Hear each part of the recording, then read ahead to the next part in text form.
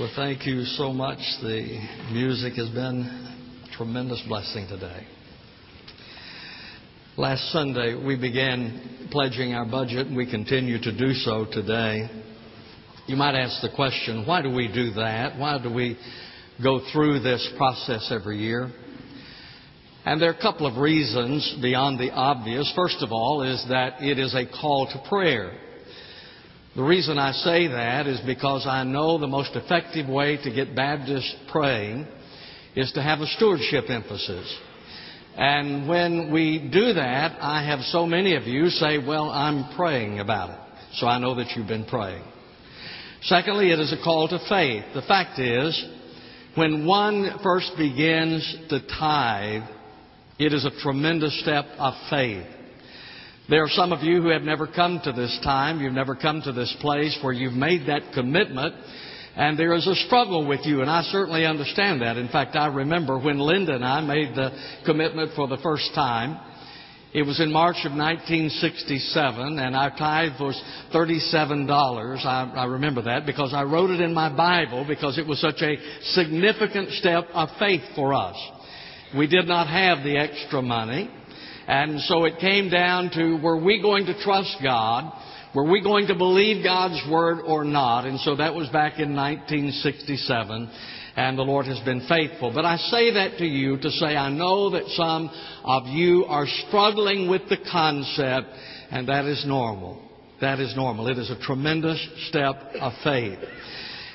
Our budget reveals our commitment. I remember when I was a boy, someone would make a boisterous claim of some sort, and someone would say, well, put your money where your mouth is. Well, that's what the budget is. It's putting our money where our mouth is. For instance, we can say, well, I love the church. Well, we put our money where our mouth is. I'm committed to missions. I want to see the gospel spread around the world. That's putting your money where your mouth is. You remember a few years ago when they had all the bumper stickers on the backs of cars that says, honk if you love Jesus? And then afterwards someone came out with a bumper sticker that says, tithe if you love Jesus, anyone can honk. Well, that's what it is when we're pledging the budget. It's whenever we make out the budget, we're pledging the budget. It is really down to where the rubber meets the road. What do we really believe? And we talk about missions. In our budget this next year to international missions, we have committed $185,000, but there will be another $100,000 given to that in special offerings, Lottie Moon Christmas offering, Annie Armstrong, and so forth. And then beyond that, there's $20,000 that goes to associational missions, and that's missions within our community. Our media budget calls for $150,000 through the budget, and much of our statewide ministry, our media ministry, is supported by those who send in support from watching television.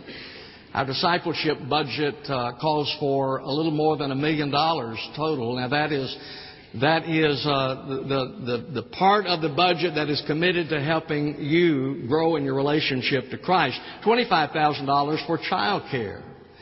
And then $58,000 for youth ministry, $39,000 for college ministry, and so forth. And so there is that part of it. Facilities. Do you know how much our utilities cost us a year? Would you believe $358,000?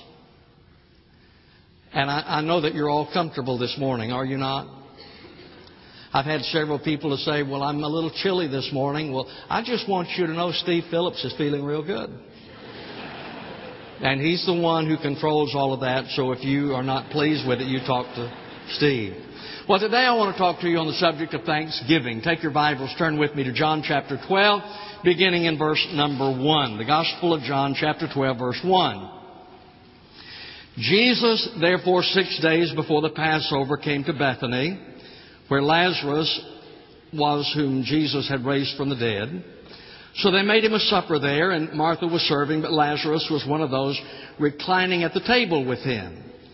Mary, therefore, took a pound of very costly perfume of pure nard, and anointed the feet of Jesus, and wiped his feet with her hair, and the house was filled with the fragrance of the perfume. But Judas Iscariot, one of his disciples who was intending to betray him, said, "Why was this perfume not sold for 300 denarii and given to poor people?" Now he said this not because he was concerned about the poor, but because he was a thief, and as he had the money box, he used to pilfer what was put into it. Jesus therefore said, "Let her alone, in order that she may keep it for the day of my burial. For the poor you always have with you, but you do not always have me."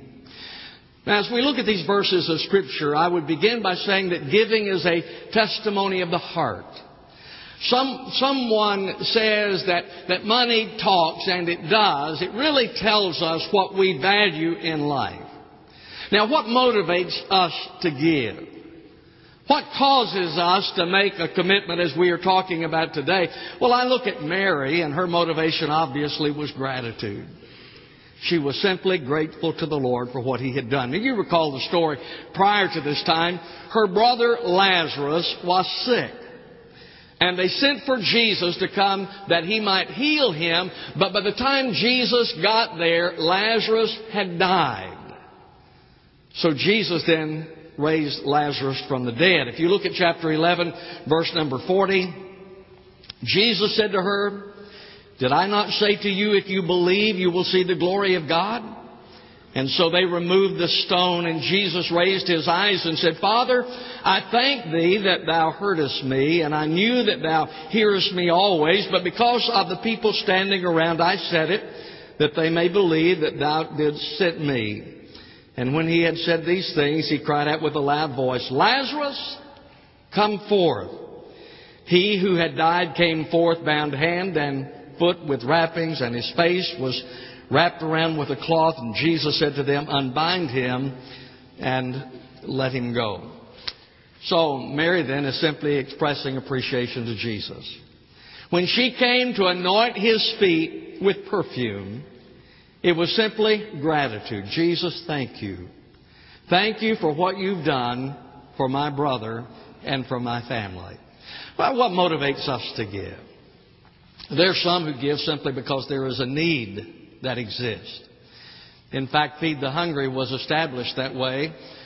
Pastor Leela Hockey over at St. Peter's Catholic Church had come over. We were having coffee one day, and we were talking about some of our theological differences. And I said to him, I'm not going to change any of my beliefs to suit you, and I doubt that you're going to change yours to suit me. But there is one thing that we agree on, is that there is a need, and we can meet that need. And so that's how Feed the Hungry was formed. Some of you got involved in that, and then you realized that Thanksgiving is not the only time that the need exists, and so now you're down here on Saturdays once a month feeding the hungry. You do so because there is a need. Some of our members work over in the soup kitchen because there is a need. So I say that some people are motivated out of a need. There is a need that exists, and so you give. There are some who do so because of a sense of responsibility. Jesus said in Luke 12:48, "And from everyone who has been given much shall much be required, and to whom they entrusted much of him, they will ask all the more." So there are some people who are motivated out of a sense of responsibility. I have been blessed with much, therefore I am to give to those who have not been blessed with as much.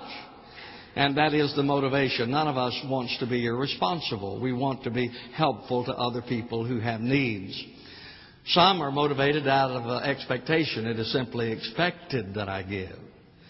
I've served on a number of boards in my life. I'm on the board of trustees at Southeastern Baptist Seminary up in Wake Forest. I'm on the FCA board. I've been on Charleston Southern Board, various other boards.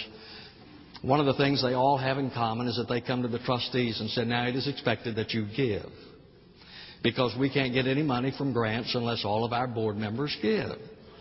I've said, I want to be on a paying board just one time, but I've always been on giving boards. There are some people who give because it is expected of them, but the greatest and most demanding motivation is love. Is that I love. I hope that I can convey that to you today, that when we're talking about giving and stewardship, those things, we're talking about love. Now, I always have people to say to me, always have in my ministry, people to say to me, "Well, we're not under the law. And I know what they mean by that, is that the law requires 10%. And what they are saying is that that is the law, 10%, but we're not under the law. And my response is, that's correct, we're not under the law, but grace always demands more. Always demands more. For instance, the law would say to me that I am to take care of my family, that I'm to do the minimal for my family. That's the law. But love says I'm to do the maximum. That I don't want to just get by with the minimum, what the law says. I want to do the maximum. And the same thing is true with me whenever it comes to pledging the budget. We talk about sacrifice and so forth. It's a privilege for me because of love for God and a love for this church and a love for the ministries of this church. And so it is an expression of love. What is the motivation? The greatest motivation for your giving, ladies and gentlemen, is not guilt. And I don't want to get you on a guilt trip. I don't think I can, but that's not my intent anyway. It's none of those things. It's because you love. Because you love Jesus and you trust Him. Well, Mary loved the Lord, and so she gave a generous gift. First of all, she did what she could. Now, the Bible says in 2 Corinthians 8:12, for if the readiness is present, and Paul here is talking about giving, if the readiness is present, if you're ready, it is acceptable according to what a man has, not according to what he does not have. In other words, we're all expected to do what we can.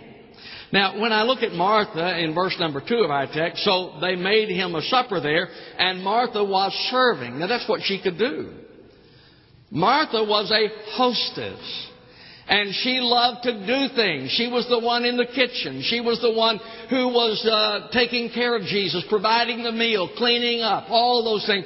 She did what she could. But Mary was not that kind of woman. That's not what Mary did.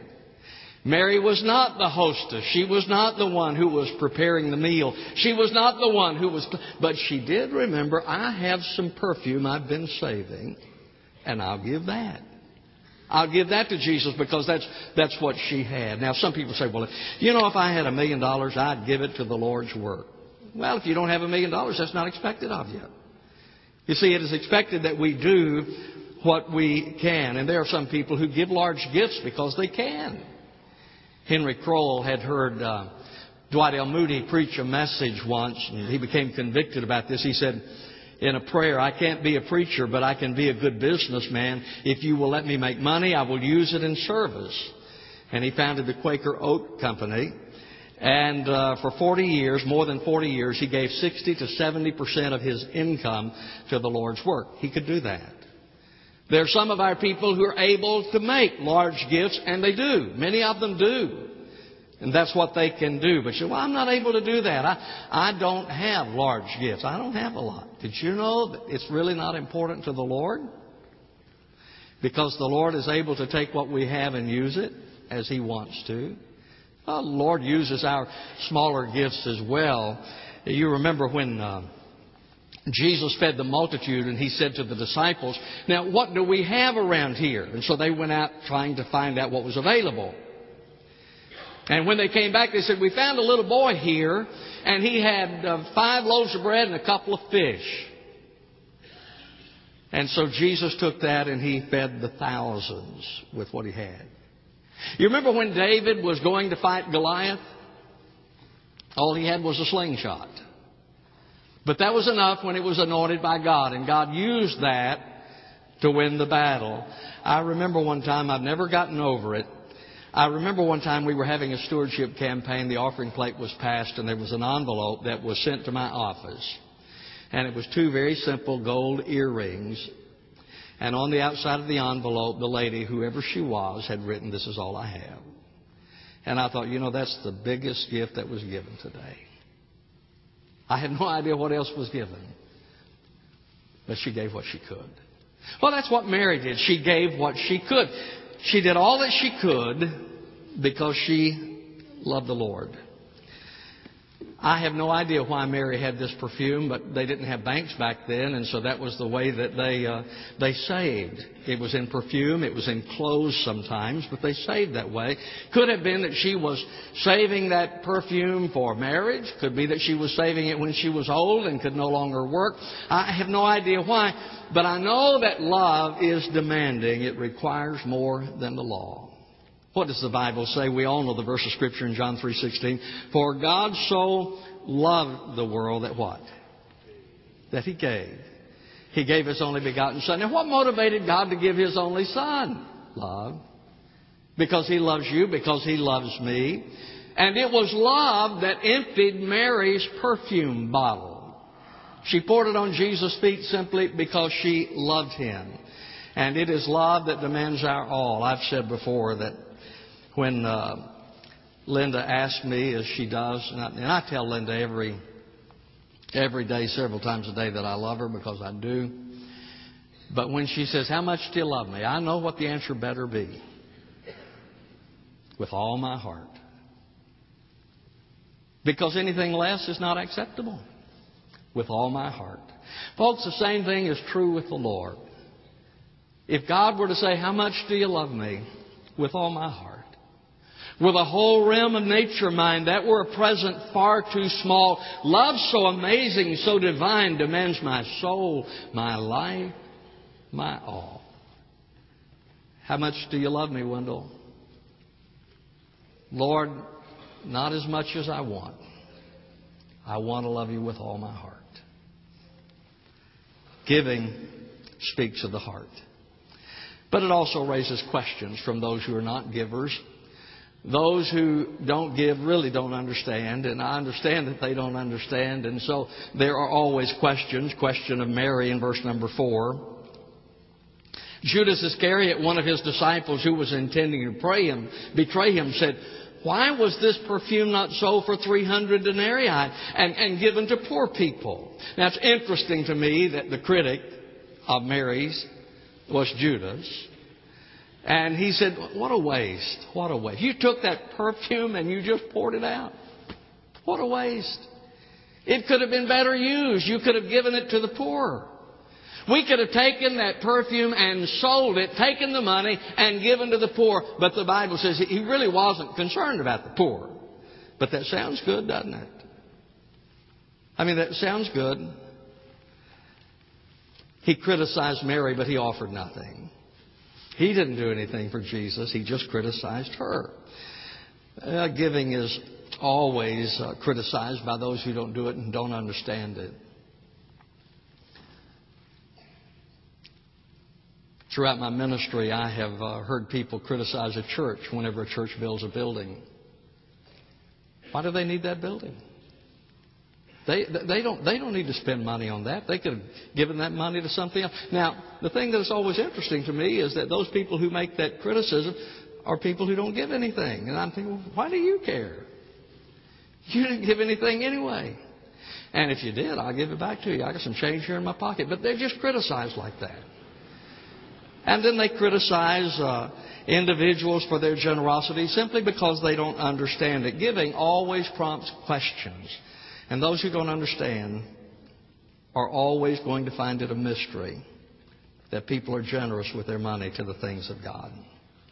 Something else about giving is that it sees the future. I saw the Broadway play years ago, Annie, and my favorite song in that, I hum it sometimes, favorite song in that is Tomorrow. Tomorrow, tomorrow, I love you tomorrow, you're only a day away. And I generally feel that way. You know, no matter what's going on today, there's tomorrow. Tomorrow is just a day away. And those who give are people who invest in the future. They see the future. They're not locked into the right now. But people who give are always those people who see the future. Calvin Coolidge said, no person was ever honored for what he received. Honor has been the reward for what he gave. A generous person is one who's always looking ahead, always looking to the future. Now, Mary anointed the body of Jesus. Verse number 7, Jesus therefore said, let her alone in order that she may keep it for the day of my burial. Now, she anointed His body for death before He died, according to Jesus. How did she know to do that? How did she know to do that? Look at verse number 3. Mary therefore took a pound of very costly perfume of pure nard and anointed the feet of Jesus. Did you know that every time in Scripture when Mary is mentioned, she is always at the feet of Jesus? And she wasn't much in the kitchen, but she was always at the feet of Jesus. And that's how she knew. She had an opportunity. And had she not anointed Jesus, He would not have been anointed. Do you remember when the ladies came to the tomb on that first Easter morning for the purpose of anointing the Lord? For the purpose of anointing the Lord. But He had already raised from the dead. So had she not done that back then, He would not have been anointed. And so Jesus commended her. You know, that's what I want, don't you? I want the Lord to be pleased with what I do. I want the Lord to be pleased. It's not important that the person seated next to you is pleased, but it is important that the Lord is pleased. It's the giver who believes in the future, who sees the future. And those who pledge, who get involved in this at this time, they are the people who see the future of First Baptist Church, the work of the Lord through First Baptist Church. And they are the ones who are blessed. Now, listen, I'm not a prosperity preacher. I don't believe that if you give that it's going to be downhill and shady for you. Every day is going to be better than the next and all that. I think you can give and go bankrupt tomorrow. So I just want you to understand it. But I do believe this. I believe when we trust the Lord in faith that God blesses. And there are blessings even today for our faithfulness today. Now I want you to look at verse number 3 again. Mary therefore took a pound of very costly perfume of pure nard and anointed the feet of Jesus and wiped His feet with her hair, and the house was filled with the fragrance. Now, she gave and then she received. Did you notice the Bible says that she poured the perfume on the feet of Jesus. She wiped that with her hair, and the aroma was back on her. It was back on her. And the Bible says that the entire house was filled with the fragrance. So she gave and she received. When we give, God blesses us. God blesses us. I told you earlier there was a time when I struggled with it, and I really did, because I just didn't have the money. And I thought, I really can't afford to do this. And now, after having done it for so many years, I think, well, I can't afford not to. My dad was right. When I was a little boy, my father told me then, my dad was a deacon in the church and so forth, but he told me then, he said, Wendell, it's just better to have God's blessings with the 90% than to have 100% without His blessings. And I found that to be true in my life. God has just blessed me. But not only are there present blessings, there also are future blessings as we invest in the future. I was thinking about this. Do you know whenever you give, I look at a lot of times at our college students. I know some of them are gone today. But I look at our college students and I think, my goodness, what incredible influence you are going to have. How God is going to use you, we cannot dream. And so I look at you a lot of times and I think, as I am giving. In fact, I was watching James when he was watching the singing a little bit earlier. And he was really focused in there. But I look at them and I think, whenever I give, I'm investing in them. And I look at the children, whenever the children are around. And I think as we give, we are investing in them. And many of them are going to be the leaders of this church tomorrow if the Lord tarries. See, I came to know Jesus in Vacation Bible School. Someone invested. Someone gave. We had Vacation Bible School, and it was there that I came to know the Lord. And so whenever we give, we are investing in those children. Whenever we give, we are investing in missions. And I am absolutely convinced that the only hope this world has is that we have a revival. I just believe that the Spirit of the Lord has to move. We're going to have to really get serious about God and the things of God. And so we're investing in missions. So giving sees the future. That's one of the things I like about it, is that it is investing in the future. Let me conclude. I learned about thanksgiving from Mary. She gave what she could. And that's what we are all to do. As the Lord has blessed us, the Bible says we are to give. Some are able to give more than others. Mary gave her perfume. Martha gave her service. But she gave what she could. Secondly, she gave all she could. And that's what we are to do, each of us. We are to do all that we can. As God leads us, we are to do all that we can. Thirdly, she gave when she could. Time was running out. It was just a few hours until Jesus was dead. Time was running out. There was an opportunity. She responded to it. You and I believe, have an opportunity, and we must respond to the opportunity that God has entrusted to us. She gave because of love. That's really what I want you to do. That's what I want to do. Not because it's expected so much or all of those other things. And they're worthy motivations. But the greatest motivation is love. Just because I love you, Lord, I want to be obedient to you. George Herbert prayed, Thou who hast given so much to me, give one more thing, a grateful heart. I think when you have a heart of gratitude, that is really not an issue. It's an expression of gratitude. That's what I'm praying for you. That you live grateful lives. That's one prayer that I pray for myself. Lord, make me grateful. Help me not to take things for granted. Make me grateful. May God give you a grateful heart. Our Father in God, we come to a time of we're talking about making a financial commitment and those kinds of things. But Lord, we know that your desire is that we commit our lives to you. And I pray, Father, for those today who need to do that, who need to commit their lives to you. May they do so. May your Holy Spirit draw them unto you. I pray in Jesus' name. Amen. In just a moment, we're going to stand. The choir's going to sing. Extend an invitation. If you've never invited Christ into your heart, give Him your life today.